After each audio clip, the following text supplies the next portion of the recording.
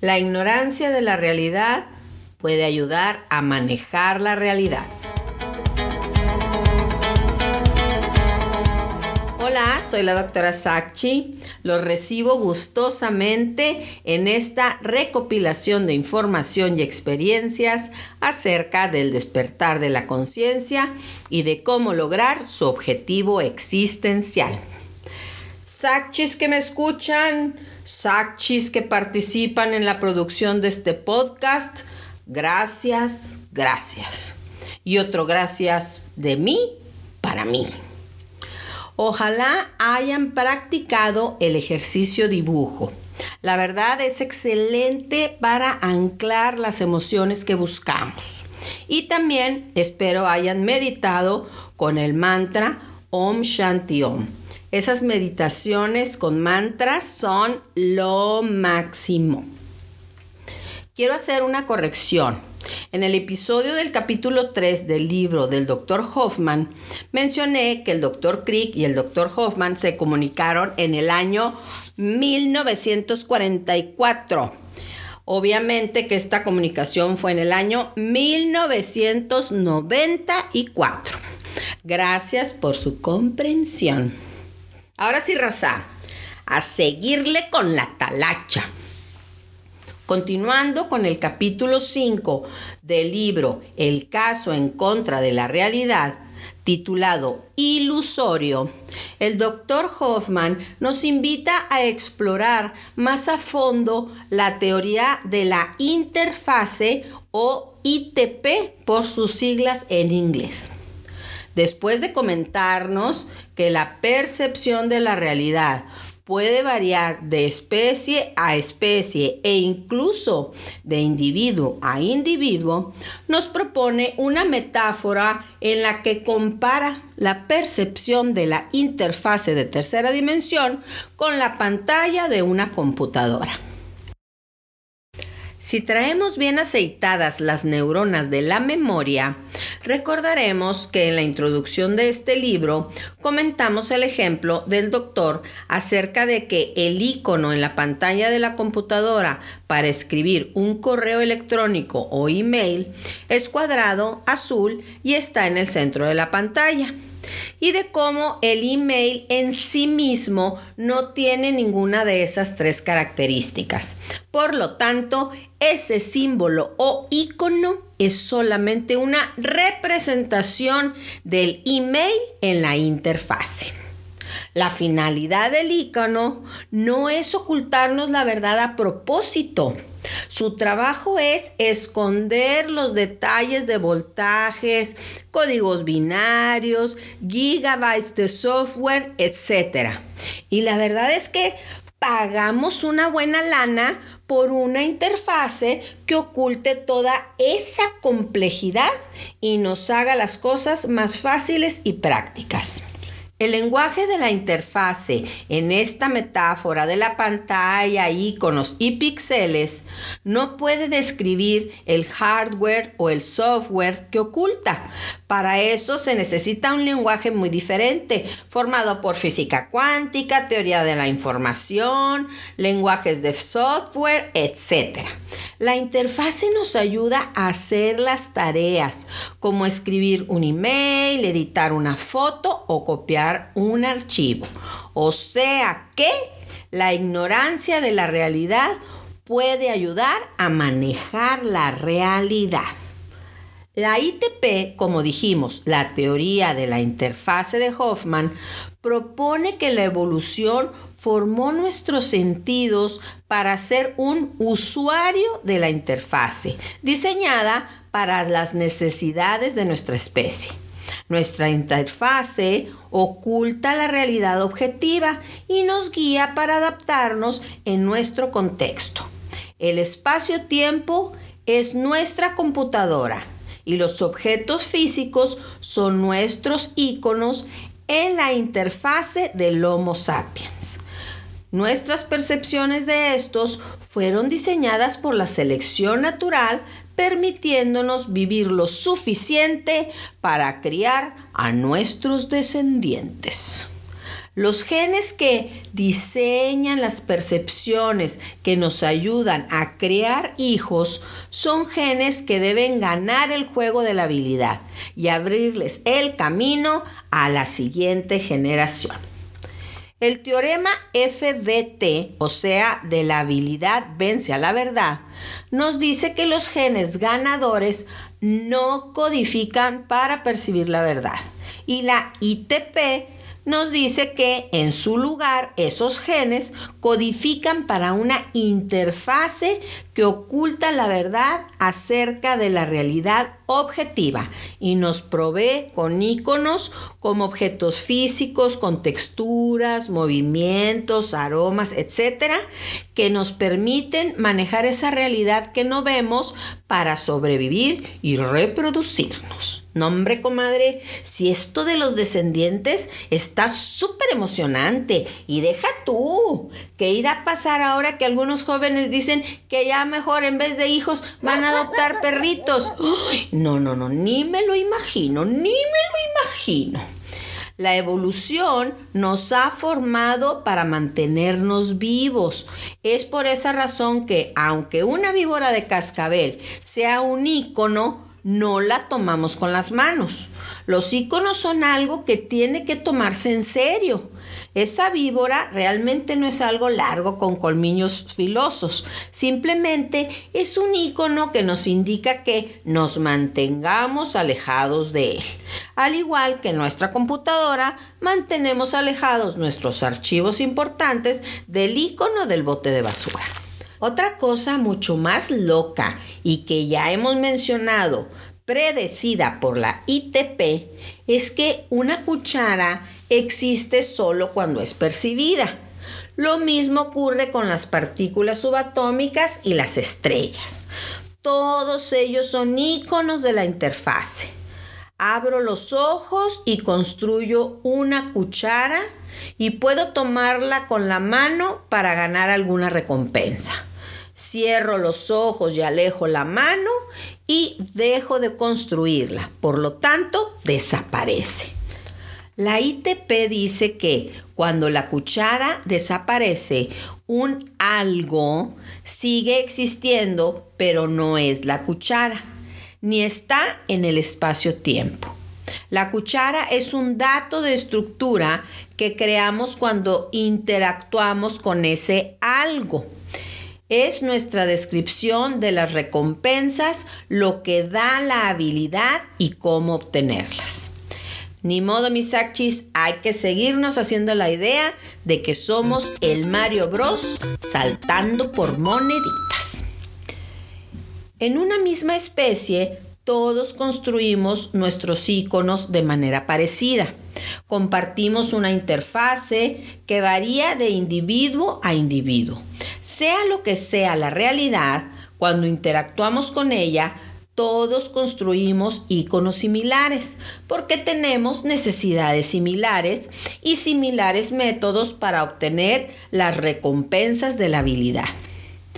El espacio y el tiempo son el formato de nuestra interfase. Los objetos físicos son íconos que vamos creando en el proceso a medida que vamos viendo diferentes opciones para recolectar recompensas de la habilidad. Así es como la selección natural nos ha formado, construyendo y deconstruyendo objetos según nuestras necesidades. Ese es nuestro hábito. Como dijo el tipo aquel, así soy yo y no puedo cambiar. Ahora, la pregunta del $1,000,000, ¿por qué continúo viendo la cuchara? Porque me digo a mí mismo que la cuchara está ahí todo el tiempo. Lo que siempre está ahí son mi hábito y el algo. Cometo un error al reafirmar mi hábito en una cuchara preexistente. También reafirmo el hábito de que el tiempo y el espacio siempre existen. Lo misterioso para el doctor Hoffman es que hay un algo que existe independientemente de nosotros. Ese algo no corresponde a nuestras percepciones. Esto es difícil de entender o creer porque nos aferramos como chicle en el zapato a la interfase.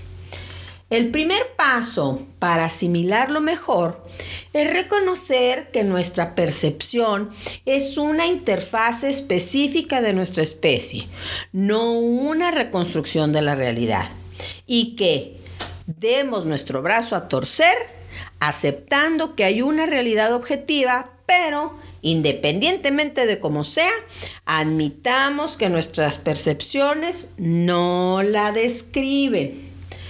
Tal vez me pueda preguntar, si mi auto no es objetivo, ¿por qué puedo tocarlo aún con mis ojos cerrados?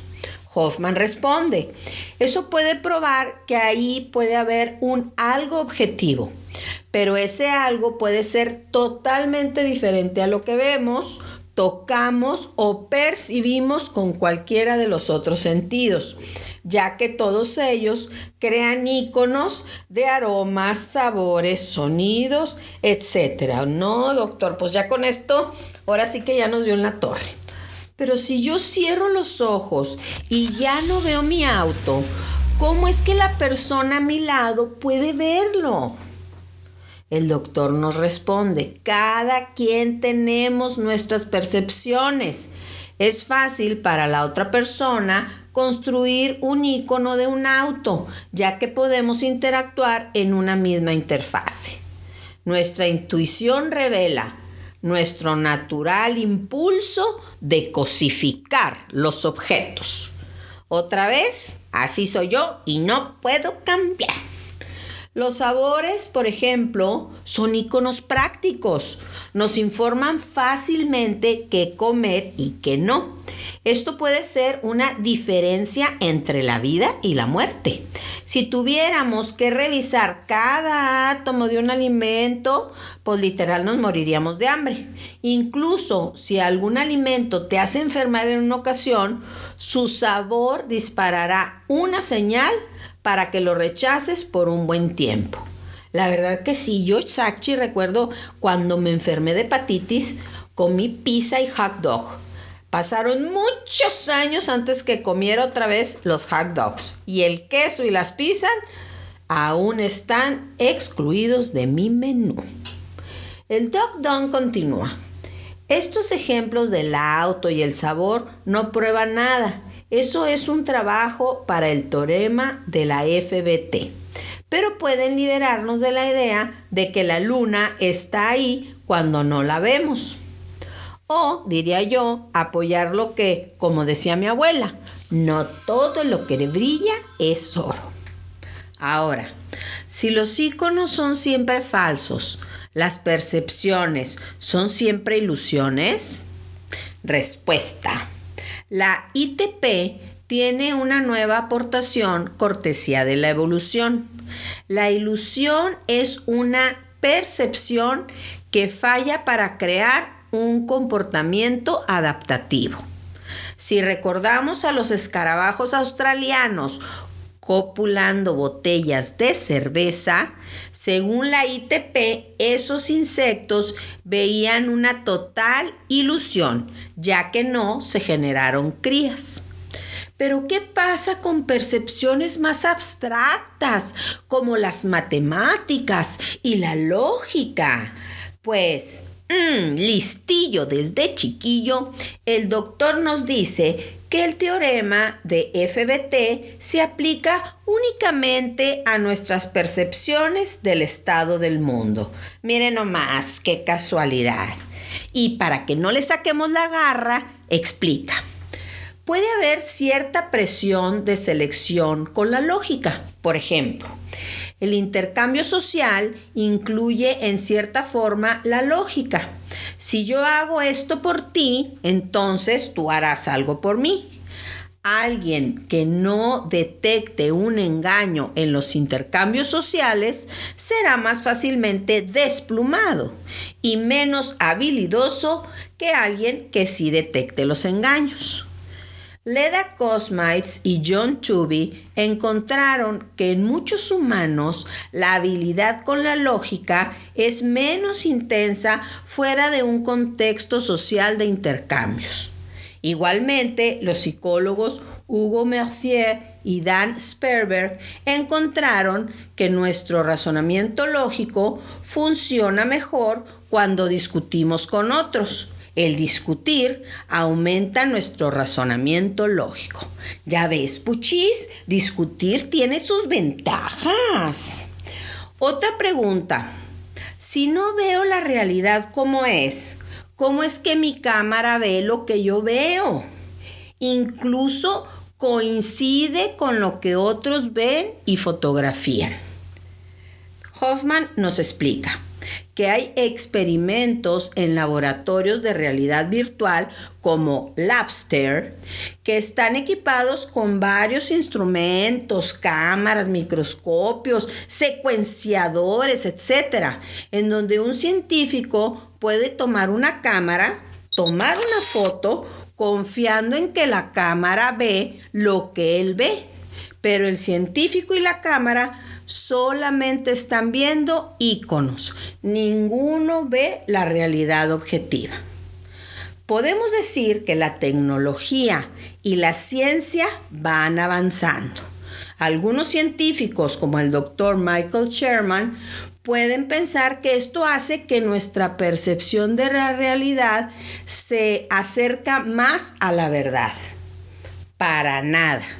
Respecto a eso, el doctor Hoffman presenta una analogía con el videojuego de construcción Minecraft, en el que te puedes volver un maestro en construir a nivel de la interfase. Un maestro del Minecraft puede parecer un mago, pero un total ignorante en la maquinaria que se encuentra detrás de los íconos. Las teorías científicas basadas en espacio-tiempo siguen considerándose conectadas a la interfase, por lo tanto, son incapaces de describir la realidad objetiva. Al igual que una teoría basada en íconos y píxeles, no puede describir una computadora. Híjole, y yo que ya me creía una super chef porque puedo hacer pastelitos con el videojuego de la Barbie. La ITP nos dice que todos los avances en enfermedades y viajes a Marte, partículas subatómicas, etc., nos muestran simplemente que nos estamos volviendo másters en el manejo y creación de nuestra interfase. O tal vez podríamos decir de la malla, ego, matrix, proyección y más. Tal vez las restricciones reclamadas por la ITP son fácilmente rechazadas por la teoría y experimentación de la física moderna. Eso lo veremos en el próximo capítulo del libro El caso en contra de la realidad. Mis achis, yo les presento una síntesis de los capítulos de este libro. Si les interesa conocer toda la información, la pueden encontrar en el libro original The Case Against Reality, del doctor Donald Hoffman, editorial W. Norton & Company. En él también están todas las citas bibliográficas con libros y artículos científicos en los que el doctor Hoffman sienta las bases epistemológicas de sus interesantes propuestas, teoremas y teorías. Hasta aquí lo que les quería compartir en este episodio. Les envío cientos de iconos en forma de corazones y agradecimientos. Y recuerden, soy la doctora Sakchi y sé que volveremos a encontrarnos.